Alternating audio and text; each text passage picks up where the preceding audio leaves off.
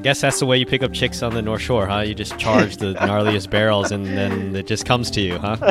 Don't outrun the wave. Stay behind it and attack it from the back. I was like, that guy's 100% dead. Like. All right. Welcome, everybody, to the Basis Surf Podcast. We have my good friend Joey Trisolini here, who is a surf photographer and filmer. He's worked with top CT pros, free surfers. Also used to live in New York as a professional fashion and editorial photographer and filmer. He still does that, working, with likes of Milk Studios, shooting people like Gisele Bundchen, and originally spent his childhood in the North Shore of Hawaii, actually, and has just returned back a couple years ago and is back living in Hawaii. So thanks for coming on and joining us. The first question I actually had to ask you, Joey, was, what does it feel like to be on a tiny island in the middle of the Pacific when the world's biggest volcano erupts in your backyard, basically? Yeah, it's pretty insane. Just to see the power and the sheer, magnitude of it all. And it's just like a couple miles that way. It's pretty weird to just be like, oh, I'll just hop on the computer as some lava is rolling down this hill. That sounds so gnarly. I mean, aren't there houses that have been taken out by that lava, not too far away? It's a serious risk down there, right? Isn't it? So far it's not too bad. It might take out the road at some point, and then just slowly make its way. Right now, there's no houses in the general direction of where it's going, but if it goes the other way, then it's pretty bad news. Oh, no. Well, as long as that lava doesn't take out the road to the surf breaks, then you're good, right? Everything's going to be fine. That's why everybody's got a 4x4 on the Big Island. Just roll over that molten lava. Just do whatever you need to do to get there. Nice. Oh, cool. Well, I thought that to start off this podcast, we'd actually talk a little bit about your book, which is amazing. I have it right here. I got a copy of it a long time ago. This is... It's called Pipe, Tales from the 7 Mile Miracle. It's a book that you put out a couple years ago. And I thought it would be pretty cool, actually, to start off with, because there's this little postcard you put at the very front of it, and you write some lines. And I love, because it really just brings me into that world. And I thought we might have you read the first 3 paragraphs from it. All right. All these amazing pro surfers in here, but I think this is just what sets it off for me. So why don't you start with that? Yeah. Okay, here we go. When I was a kid, the North Shore was a really scary place. Kamehameha Highway was silent after 8 p.m. The only thing you would hear were the waves pounding the reef at Pipe or some howlies getting pounded in someone's backyard. Not only did you hear the waves pounding, you also felt them. This was the late 90s, early 2000s. Andy Irons was king, and Pipeline was under strict local regulation. You've probably heard all the stories, and they're most likely true. My mom once cut Sonny Garcia's hair before he went to jail for tax evasion. My brother once got handed a Dahui sticker out of a random van while we were waiting for the bus. I always felt that we were on the fringe of being accepted. Maybe we weren't just some haoles from Ka'aava. I moved away from Hawaii 10 years ago and found a new love for surfing. It brought me back home to reconnect with the ocean. My camera helped me connect with the community I was so intimidated by. This ongoing project is an effort to reach out. I want to preserve the names and faces of the North Shore. Let's talk story. Yeah, that really brings me back. I'm trying to imagine what it was like for a young little Joey Trisolini running around the North Shore. Must have been a pretty wild and woolly place. Yeah, it was scary. I'm sure it was. Full on scary. Yeah. Well, we'll definitely have to get into some stories of that at some point. But before we get into that, actually, I wanted to. There's this amazing spread here. You can see you got Kelly Slater and him catching this insane wave.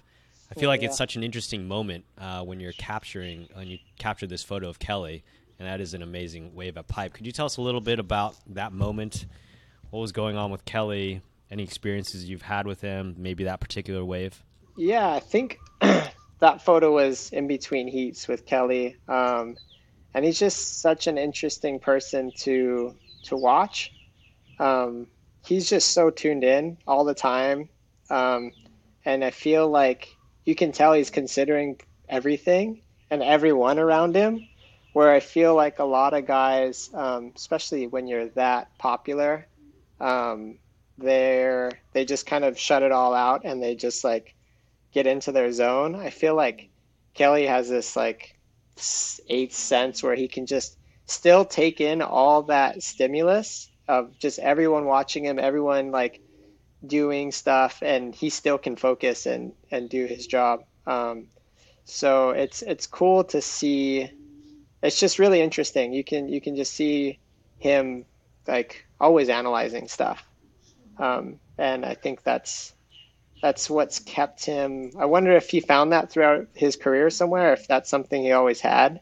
Because you Hmm. see a lot of other guys um, kind of crumble under that pressure or have to shut everything out. You know, it's nuts when everyone's looking at you and you're going out surfing 20-foot waves.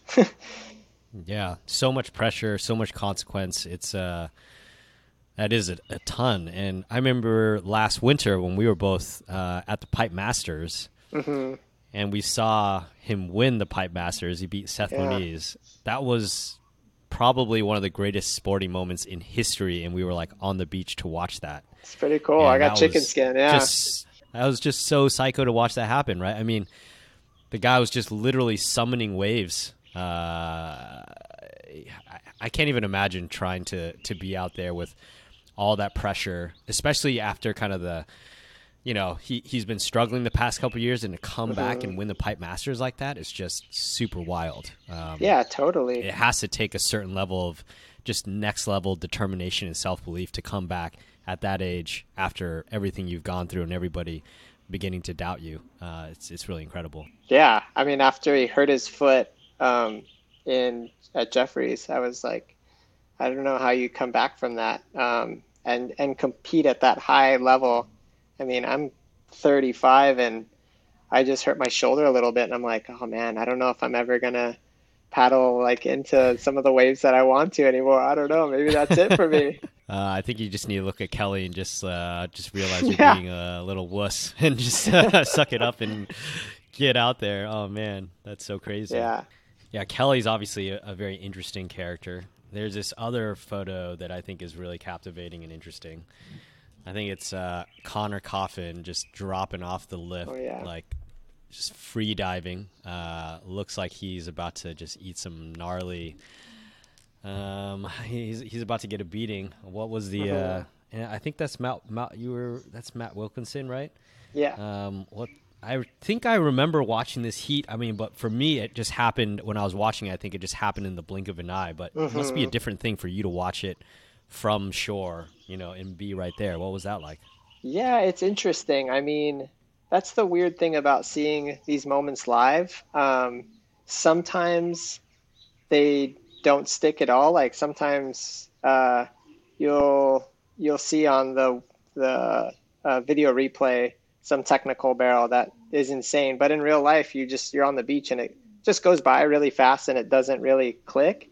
And then sometimes it's the opposite effect, like something that you'd totally just breeze past on the pot or the webcast in real life. You're like, oh my God, that was like an insane moment. I don't know. That photo is kind of special to me because my interest in surf, um, just when I was a little kid, kind of my like the biggest moment burned into my brain about surfing when I was a kid was when we cut school to go watch the Eddie in 2004, I think it was, Hmm. and and we were standing, on the cliff, and I remember like the only thing I remember two things. I remember Bruce's wave, and then I remember Flea um, jumping from the top to the bottom, and it ended up being an Eddie poster a year or two later. Oh But man. I was like, that guy's 100% dead. Like, I was like, there's no way he's coming back up from that. He jumped 40 feet from the top of a giant wave to the No way. bottom, and it was like that photo, Yeah. but at Waimea. Except And twice as big. yeah, and this is all pre-flotation and all that stuff. Yeah. And yeah, that moment for me was like one of the most important memories of my whole childhood. Wow, that's such a interesting memory. And so you were up on the cliff when that happened. It's Hmm. and it's always so deceiving too, because like I've been on that cliff looking at Waimea. I remember I think I might have been with you or Aaron or somebody, and I Hmm. was looking at it, I was like, that almost looks surfable, but of course it's like way bigger than it actually looks like from shore. That's Yeah. yeah, that's funny. But so this photo, there's this photo of Connor, Uh-huh. but then there's this other photo which I think is Connor. Yeah. And he just looks like he is having the worst day of his life, or he's having the best day of his life. I can't figure it out, but there's this photo right here. Oh It yeah, looks he's like, coming back up for air. 15 feet of whitewater. Yeah, that looks pretty gnarly. What was the story behind that one right there? Yeah, I know. I got two photos of Connor getting smoked, which kind of sucks, poor guy. But I mean, he charges. That's the thing. Like, that photo's really kind of. I mean, the whole scenario around that second photo is kind of funny because, um, well, I should tell the story a little bit about the first one too. I mean, the thing is during the contest when you have to go. There's no like, oh, okay, I'm just gonna try and like, if it's a priority thing, you have to go. It's like those guys have to take off on psycho waves, like, and you really don't have an option to back out. You'll get like, it's probably worse to back out than get hospitalized. I don't know, at least for your ego, maybe. Um, Right. so yeah, I mean, it's kind of crazy, like, that situation those guys are in. Um, but yeah, that second one, I didn't know who it was at first too. He just like it was like one of the scariest waves I saw that winter. I don't know. It was really big, really kind of nasty, and yeah, he just got fully pounded. But kind of the silver lining in that whole thing was he got back to the beach and some super cute girl, came up to him and tried to get his number. So I mean, hey, it all works out. Yeah, guess he got a little reward for that beatdown. I mean, it made it all worth it. Yeah. I guess that's the way you pick up chicks on the North Shore, huh? You just charge the gnarliest barrels, and then it just comes to you, huh? Might work 1 out of 10, 1 out of 100. Either that, or you just break your face, and you'll never get a chick again. So Yeah. there's a little risk and reward there. Who knows? Yeah. What about this photo here of Gabby? You caught him at this moment. He looks so pensive. Hmm. What was the story behind this one? Yeah. I mean, Gabby's a really interesting guy. That I think that photo is maybe 2017 or so. And he was, at the height of his uber focused one goal, one mission type of scenario. But I think he lost early that year. Um, Maybe, I mean, he might have made it to quarters or something, but for him, that's not that good. And Yeah. yeah, I mean, when Pipe was in that December window, before the WSL changed it, a lot of it is in more northerly swell direction. So it's a lot of backdoor waves, which Gabby's not super good at getting barreled on his backhand, even though he did get like a random nine. But I don't know. I didn't really like that wave, but I would have liked to surf it maybe. I don't know. um, but yeah, that being said, yeah, I feel like he's evolved so much as a person. Just I don't know. I mean, I don't know him personally, but just seeing his interactions with his team and stuff, you're just like, man, it's. I think it's so much harder to be a psycho competitor when you have to be, and then be able to turn it off and just be a nice, decent guy. It's like really hard to change between those two modes. Hmm. Um, so I think the guys that we kind of all villainize are like these real eager go-getter guys. And they're just, they can't switch out of that mode so easy because Hmm. it's easier for them to compete if they're, and then you see it in other sports like F1, especially in F1. Or Michael Jordan. Sounds like he was Yeah. always Oh, on like yeah. full on psycho mode, right? Yeah. Yeah. And it's being a professional athlete. I think you expect you expect him to be a nice guy, but you also expect him to like win. It's like these guys are in a really hard place to try and make that happen all the time. Right. Juggling both kind of aspects at the same time. That would be tough. Hmm. Huh. Okay. And so you shot this while you were still living in New York, right? And I think you Hmm. just went back for a couple winters and you would shoot that periodically.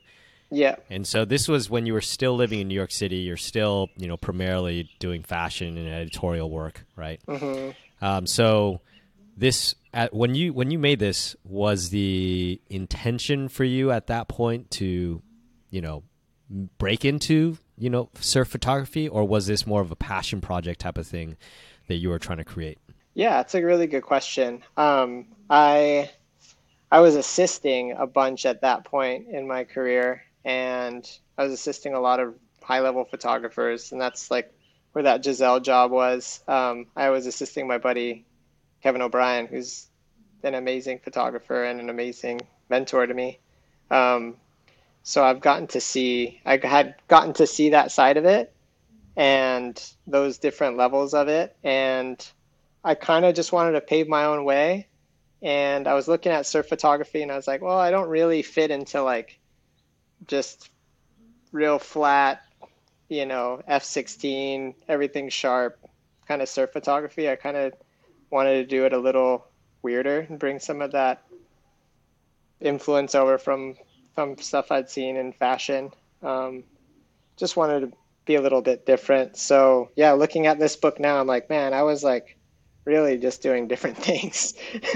But a lot of it's like super out of focus and stuff like that. But I think the But it's results, cool. Like yeah, I still feel good about it. It feels very different from kind of what I do even now, but in a good yeah. way. Well, I mean, this one photo you took of John, Hmm.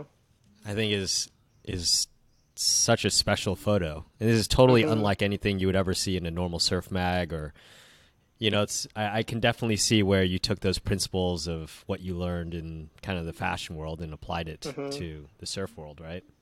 Yeah, It's really beautiful.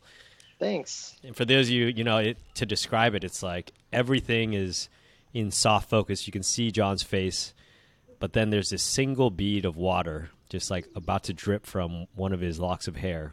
He probably just got out of the water at pipe, and Hmm. I don't know, it's this special moment. Yeah, that's Yeah. exactly what the setup was. Yeah, it was cool to come into it with a different idea of how I wanted to portray it. And just for me, it's like uh, I just wanted to have the feeling of being there. Like it didn't have to be like as descriptive in a literal way. Like, oh, I don't have to see exactly, every sticker on the board of every pro. It's not selling anything. It's Hmm. just that feeling and just kind of like even the cover, like the wave is. It took me a long time to figure out this is actually Barramamia, but everything's pretty soft, and it's just like that offshore and just like the depth of the blue and stuff reminds me of just how humbling it is to see these waves and to be part of this whole thing. No, I just love his style right there, Yeah, coming out of the the way he barrel. looks. Yeah, it's very like I see a lot of like skate style in that right there Hmm. as well. Yeah, it's interesting. Yeah. So when you did this book, this was just like your initial foray. It's a passion project. Hmm. You weren't fully, shooting a lot of or No. spending lots of time shooting, right?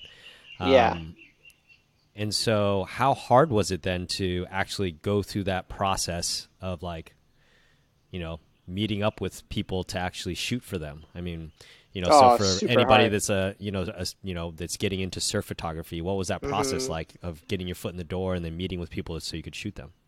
Yeah, I mean it's super hard, and you're always trying to get more access, and you're always the thing is you just have to be there, like more than anything else. You have to know where the waves are going to be, and you have to, like, if you're a really good forecaster, you can be an excellent surf photographer because you're like, that's the angle, that's the wind, like that's where those guys are going to be 100% because everyone's kind of always on the same page too.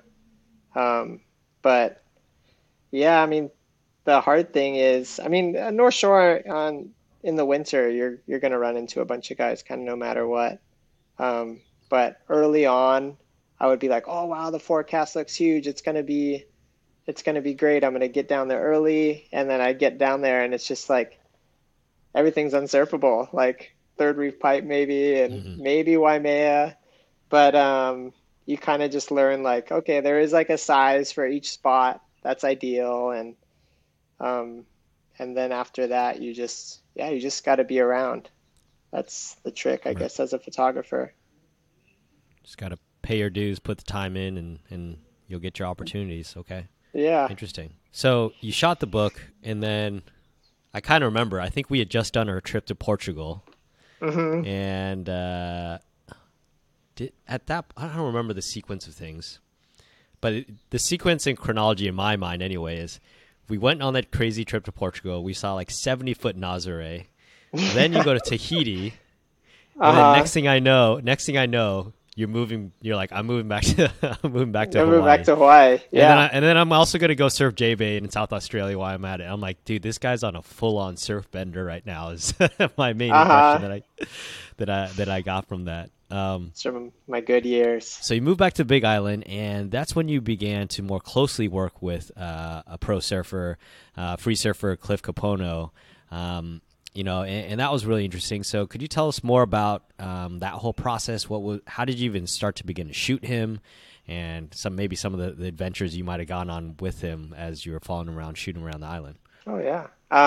Yeah, it's kind of we never knew we were gonna move back so soon. My wife and I were like pretty busy and everything was going pretty well in New York. And then when the pandemic hit, we had already got a house out here, kind of as a long-term thing. And um, yeah, so we moved out here during the pandemic, started working on the house, and there was so much stuff to do. And I was getting to surf a lot, and we had a really good season that year. So I was just down at the beach. Like I would try and get down there at like 7 or 6, and then surf for like 3 hours, and then come back and work on the house. And I started running into Cliff, and he was friends with some of my friends. So he was looking for a filmer for that winter, and I was like, yeah, dude, I'm super down. There's no like commercial work for me. Like everyone's too afraid to like get more than 10 people together to shoot anything. So I have I either have to work on this house full time, or I'd love to shoot you as well. Yeah, it just kind of grew organically that way, and we're kind of a similar age. And I actually remember him vaguely going to UH with me around the same time. So it's just like it's pretty cool, like all these things coming back together. And yeah, I mean he charges, so it was nice to push myself, shooting more in the water and bigger waves, and yeah, it was a lot of fun. And my understanding of the Big Island is, there are a few established spots, at least on Hilo side, Yeah. but there's not a ton more than that. So a lot of those other spots are like these misto spots. What was it like shooting these spots? I mean, are they super treacherous, or because Hmm. when I think of Big Island, I think of like very young island, like jagged Yeah, lava. That's what I think. totally. Um, You're and 100% correct. Yeah, I just it's remember being on Kona side. I remember being on mhm. Kona side and just going to see the manta rays and just looking at the shore, and it was just like there's people surfing over there. It just looks so. dangerous. You know what I'm saying? Yeah, And that's totally. just, I mean, I'm not sure if you were surfing on Kona side, but like, yeah, pretty gnarly area, huh? Oh yeah. I mean, it's very fickle, and I mean, you'll drive 3 hours, and then you'll show up, and the wind will either be bad or just the angle is just a little bit off. Um, yeah, it's really it's tough to forecast, and you just never know. You if there's not that many spots, and it's all like a hike to get to anything, so it's you kind of make up your mind and go for it, and hope you get lucky. Hmm. But otherwise, I mean, you just fly to Oahu and you're like, okay, Southwest, I'm gonna be down, Right, right, right, at right. Bowls or something. So did you, I mean, I'm assuming though there were times that you did proper score and those days made Hmm. it worth it, right? What were some of the I guess any specific waves, not in terms of naming any waves, but like any specific instances or like experiences or adventures that you had shooting with him? Hmm. Maybe you mentioned getting in the water, shooting more from the water. What was that like? Yeah, we got really lucky. We had a really big north a few years ago, um, and yeah, it like opened up a spot that sleeps pretty much 364 days out of the year. Maybe 365 Hmm. because it takes a couple of years for it to really do its thing, at that Yeah. level. And yeah, it's amazing. Like just seeing it feels so pure, you don't see a bunch of guys paddling around, and it's just you and nature, really. You're just watching, like, that's like I try and imagine pipeline empty because there's always somebody out there if it's, big and perfect. But you don't really get to see that ever. If it's a Right. contest, there's so many people on shore, and I can imagine like those guys in, the 50s looking out and just being like, wow, that is like amazing. Like Yeah. I feel like we've seen that wave so much now.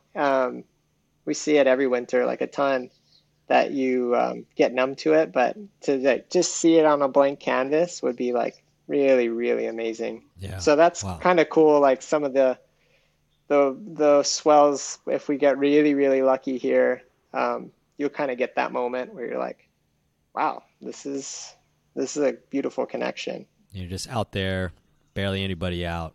Just feels Hmm. kind of like experiencing like this, I don't know, this magical place. That sounds great. Yeah, Wow.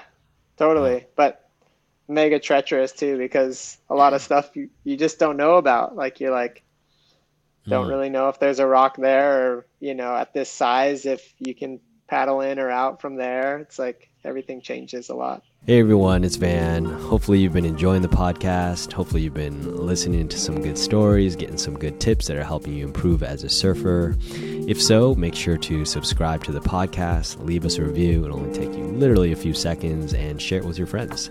That's the best way you can support me so I can continue to create awesome new content for you. So thanks. Did you ever get yourself into any hairy situations shooting in the water for him? Yeah, there was like two that I remember where I just got sent back to the beach. There was just no way. It was it was a big beach break, and it was just too long period, and it was just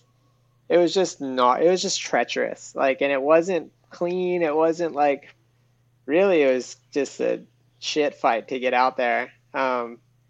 But yeah, like I just got flattened like to the bottom like maybe 4 or 5 times in a row, trying to swim out one arm with my camera, and I was just like, Oh, right. this is so shitty.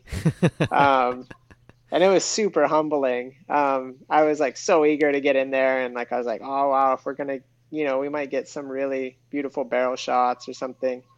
Uh-huh. Yeah, but I just got flattened out like a couple times in a row, and I was just like, okay, like lesson learned. Like 15 seconds at this spot, at like 10 feet or whatever it was, is just not really gonna let you do that.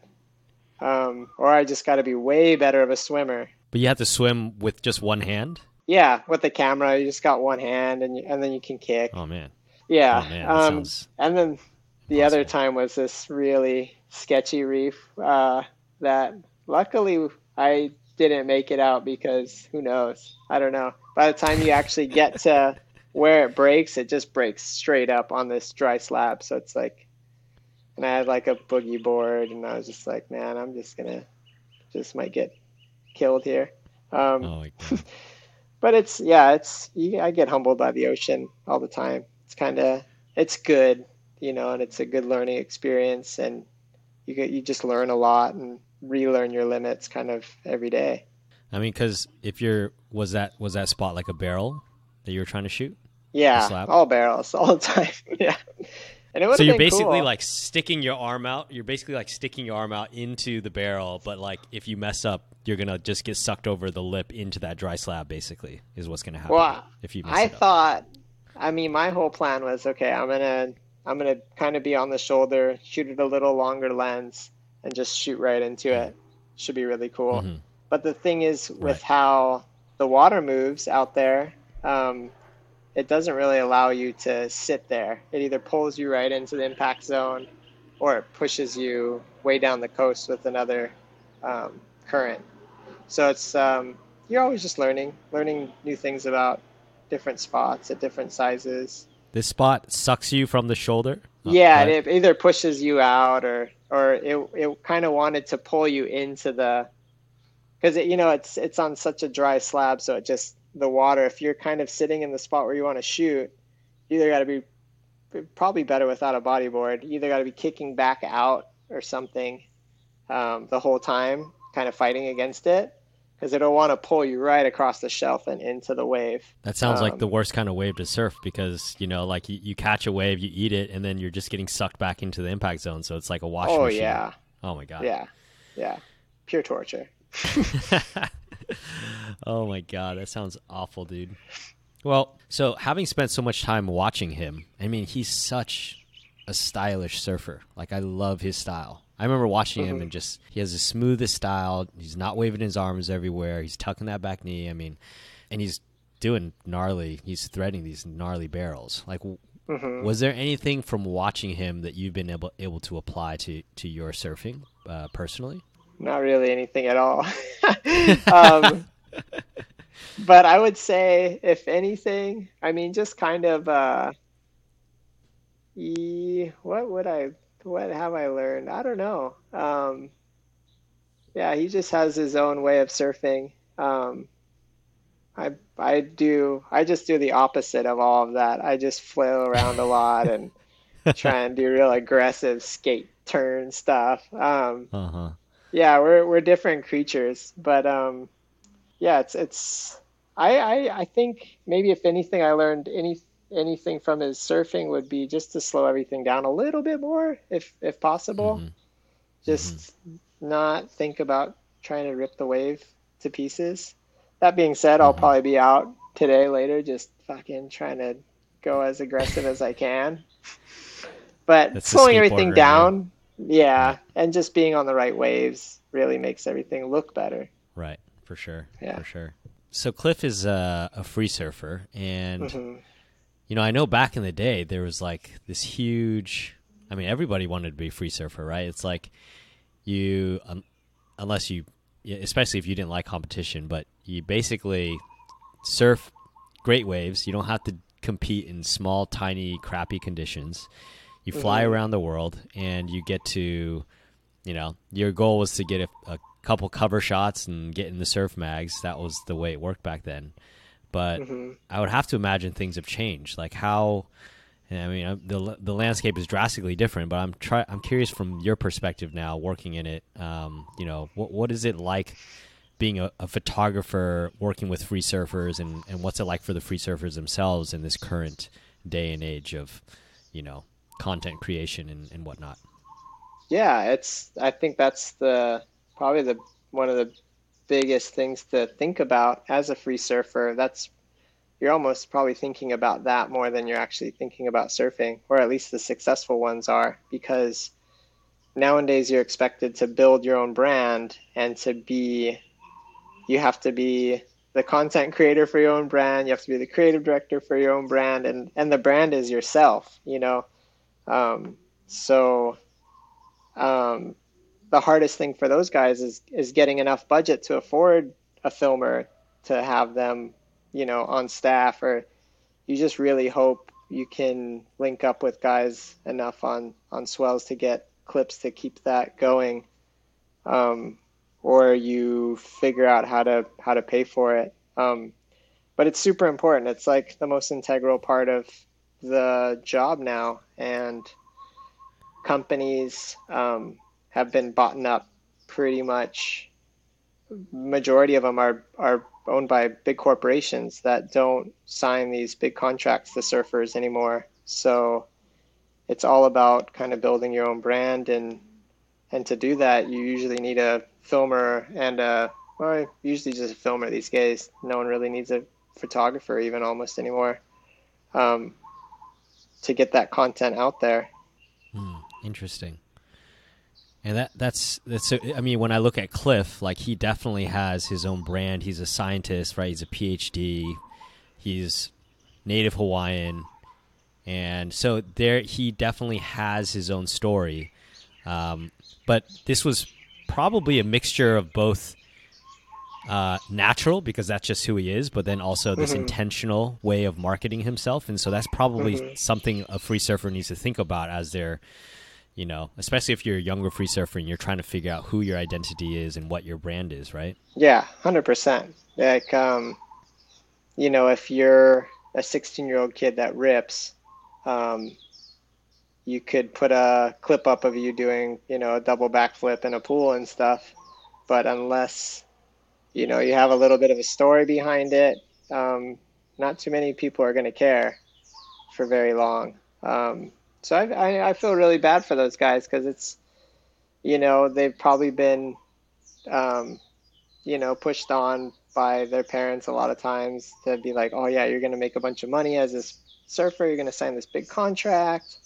And really, what it comes down to is like, man, these guys got to work so hard to make any money, and they got to make their brand to reach into other um, pockets of funding. Like it's probably not going to come from, you know, the surf companies. It's probably going to come from, I don't know, some weird different avenues, Hmm. um, and you just see more and more of that. Um, yeah, it's tricky. It's almost like what came first, the chicken or the egg? Like how you like you got to create this brand, but you need money to make this brand.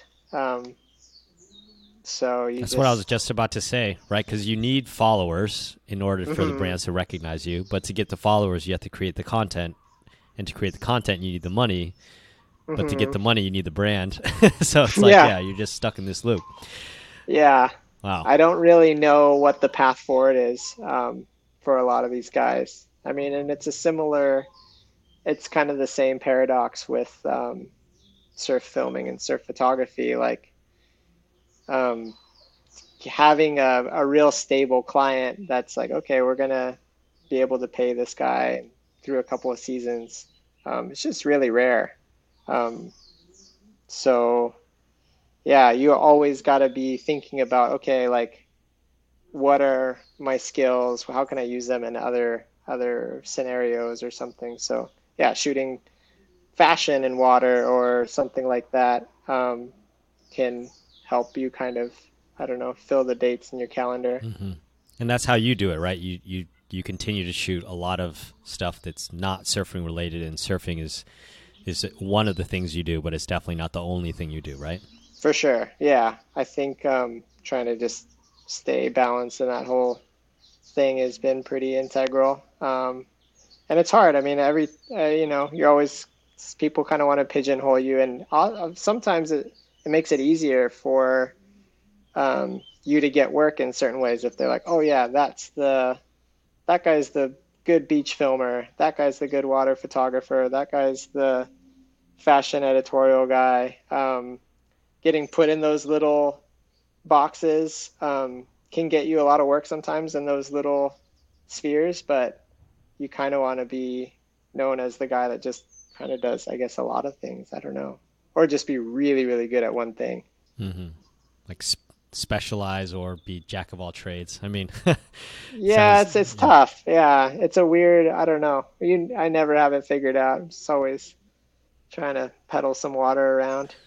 So it sounds like trying to make it as a surf photographer is as challenging as trying to make it as a free surfer nowadays. It's a tough profession as well. Yeah, for sure. I mean, to get paid consistently is tricky, and yeah, I don't know. It's a lot of brands get stuff for free, and a lot of um, surfers get photos for free. So it's this kind of cycle that feeds on itself. So it's important to have a Hmm. wider client base. All right, so you were working with Cliff for a while, and now it seems like you're shooting a lot. You're spending a lot more time on the North Shore shooting kind of those top tier, top five CT surfers.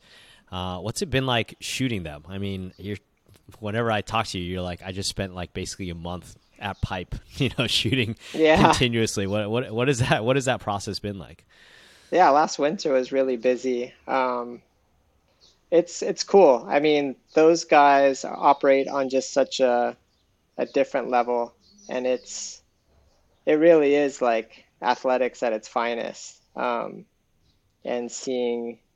um, seeing them pretty much all together on the North Shore every year, it's cool. You can really pick apart their different styles and how they approach waves, and um, it really becomes more obvious who's in that top five. Like it's not like sometimes you just go out and you see a bunch of good surfers and you're like, oh wow, everyone's just really good. But when those guys are out, you're like, okay, there's everybody, and then there's like those guys, and Mm, it really is like it's a world of difference seeing those guys surf with even other good pros, and it must be just like so mentally difficult for guys coming up that are you know out at Pipe with those top guys, or out at a couple of different spots where it's really apparent who's better.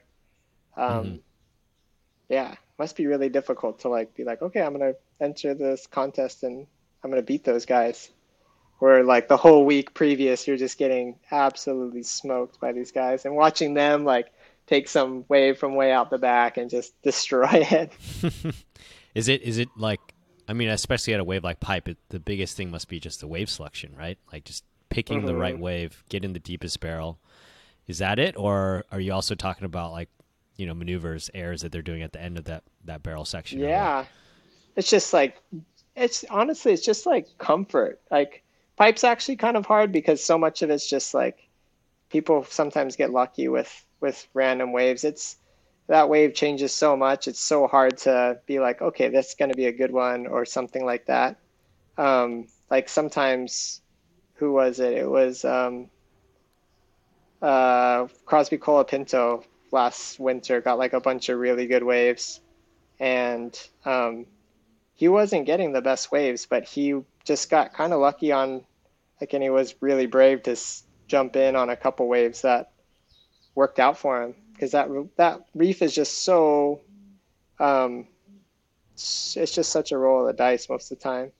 Right. I mean, the old kind of adage or whatever story is that like if you're coming up at Pipe in the pecking order, and I'm assuming that Crosby, he's not well established in that pecking order, right? You're just Hmm. sitting kind of on the inside and going for the closeouts, and then sometimes you get lucky and you make one of them, right?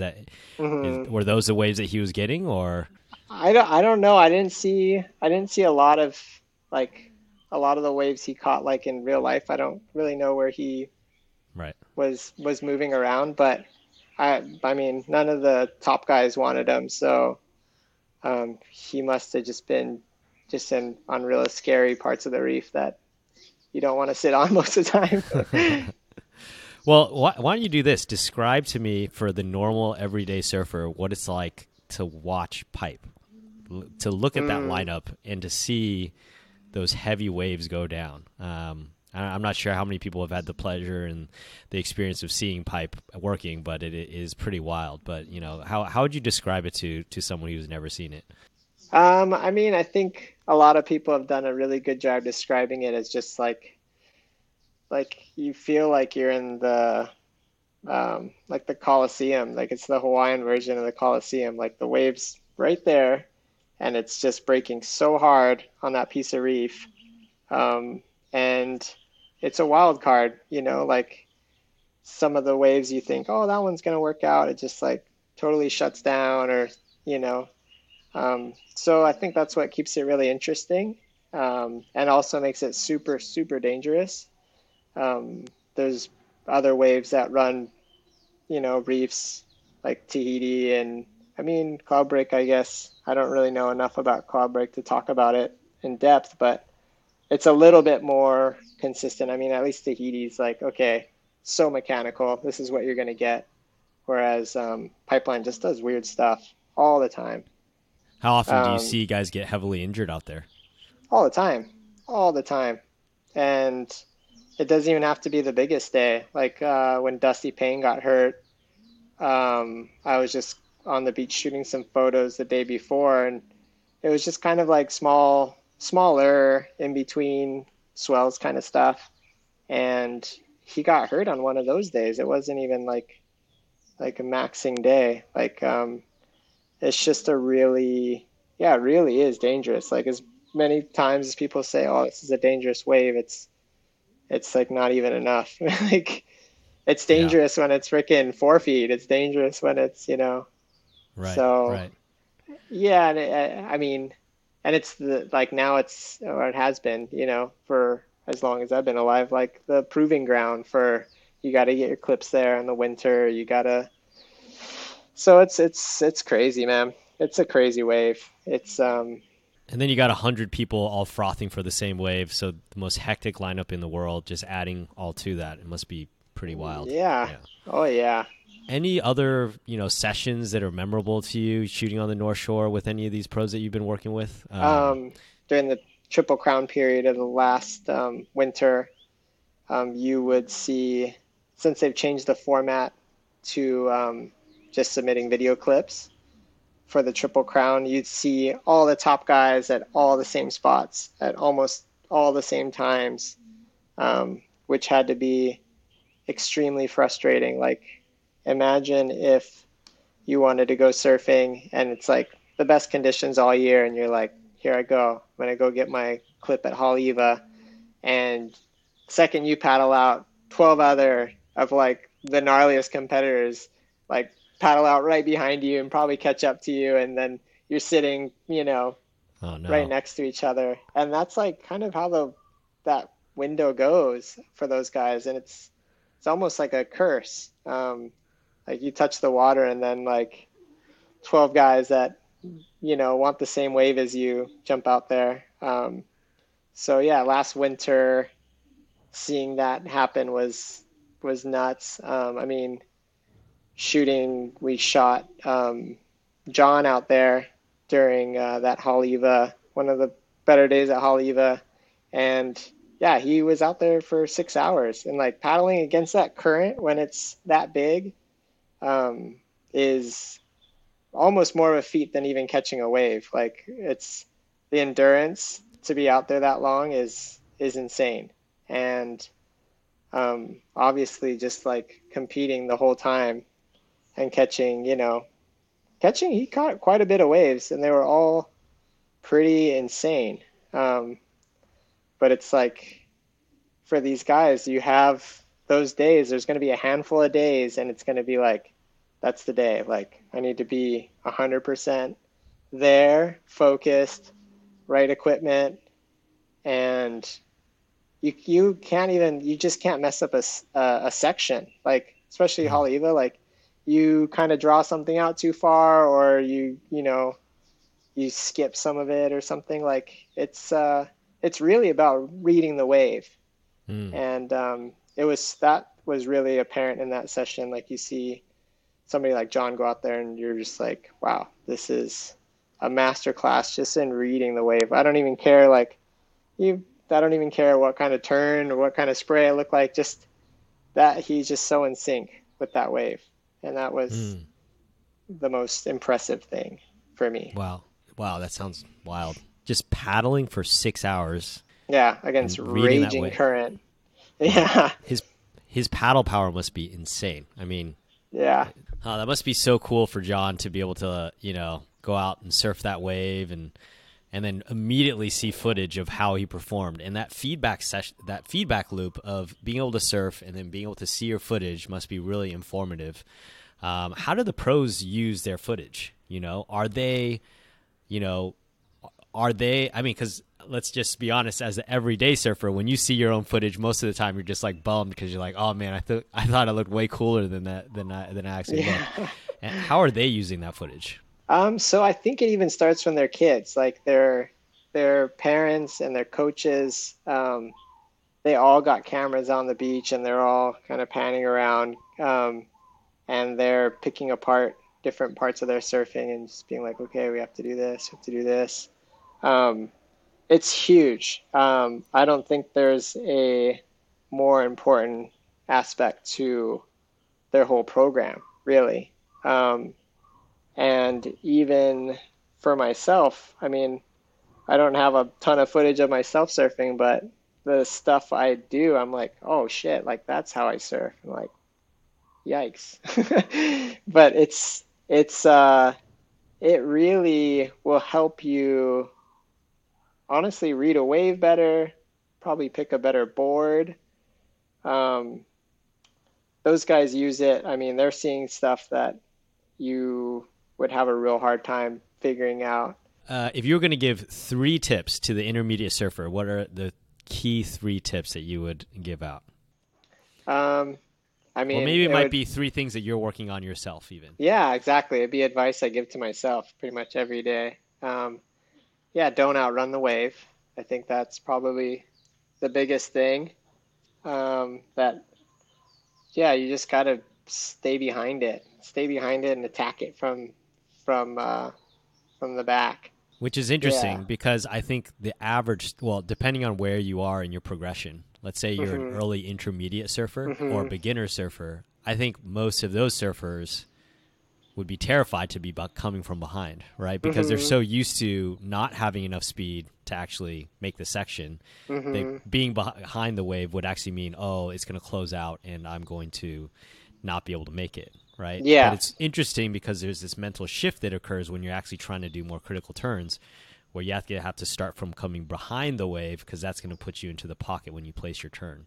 And hmm, I think that transition is something that a lot, it's such a counterintuitive thing to do after you've been totally. training yourself to be in front of the wave the whole time so you don't miss out, so you don't get left behind. So Yeah, that's it's, the hardest one.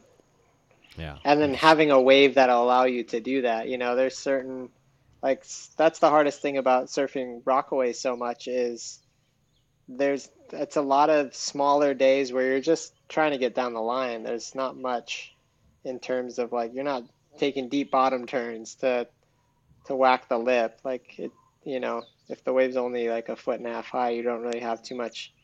You're surfing quite laterally rather than top to bottom. Yep. Um, so yeah, that's probably the toughest mental thing to figure Hmm. out. I remind myself of that every day. And I think yeah, I try to at least think of slowing down a little bit more, less movements. Because if you think about it, you changing the angles, it decreases the efficiency of your board and of the movement most of the time. Like if you're hopping around all weird, like doing this in the water, you're you know slowing yourself down, and it just looks bad, which I do a ton of. But yeah, just big moves and or just holding lines is really, I guess, when they say like, yeah, hold the line, like that's what they're talking about. Yeah. So stillness and just taking your time. And it's so Yeah. interesting because I feel like so much of surfing is actually like slowing down as well, right? Like when John reads a wave, like it's going in slow motion to him compared to us. We're just like freaking out. Are we going to make the wave? But because he's been in that situation so many times, he's a lot more relaxed and he's able to be a lot more thoughtful. Oh, I'm going to place my bottom turn right here, and then I'm going to do my top turn right here. And it's just a lot slower, so he can relax into it. And his style is so much more fluid as a result of that too, right? And powerful. So yeah, that's where all that experience really comes in. Is just like it's a cool feeling when you're doing a bottom turn or you faded a little bit and you're like, oh man, I'm just gonna absolutely try and go to town on this next section. I mean, most of the time you just totally blow it, but it's a fun feeling to be like, okay, this is how it's gonna go. Last tip, any more? One last final one? I don't know. Pay your photographers, pay your videographers. Relationships are super important in this industry, and I mean, just in general. I mean, it's just good to have a good relationship with people you like to surf with and people you like to be around. All right, don't be an sounds like that's the big thing. Yeah. Oh yeah, and just never paddle to the peak, ever. Oh. Ever, right. Just ever. Never. Yeah, even if you're by yourself, don't even think about it. Not even by yourself. No. Just let a couple go. All right, man. Yeah. Well, that was a great couple minutes, and I'm glad I got to share and hear some stories from you. And thanks for joining us. And hopefully we'll have you back sometime. And thanks again, Joey. I'll see you later. Yeah, thank you. I'll probably have the same tips because I'll still be doing the same things. Right on. Thank you. Hey everyone, it's Van. Hopefully you've been enjoying the podcast. Hopefully you've been listening to some good stories, getting some good tips that are helping you improve as a surfer. If so, make sure to subscribe to the podcast, leave us a review. It'll only take you literally a few seconds, and share it with your friends. That's the best way you can support me so I can continue to create awesome new content for you. So thanks.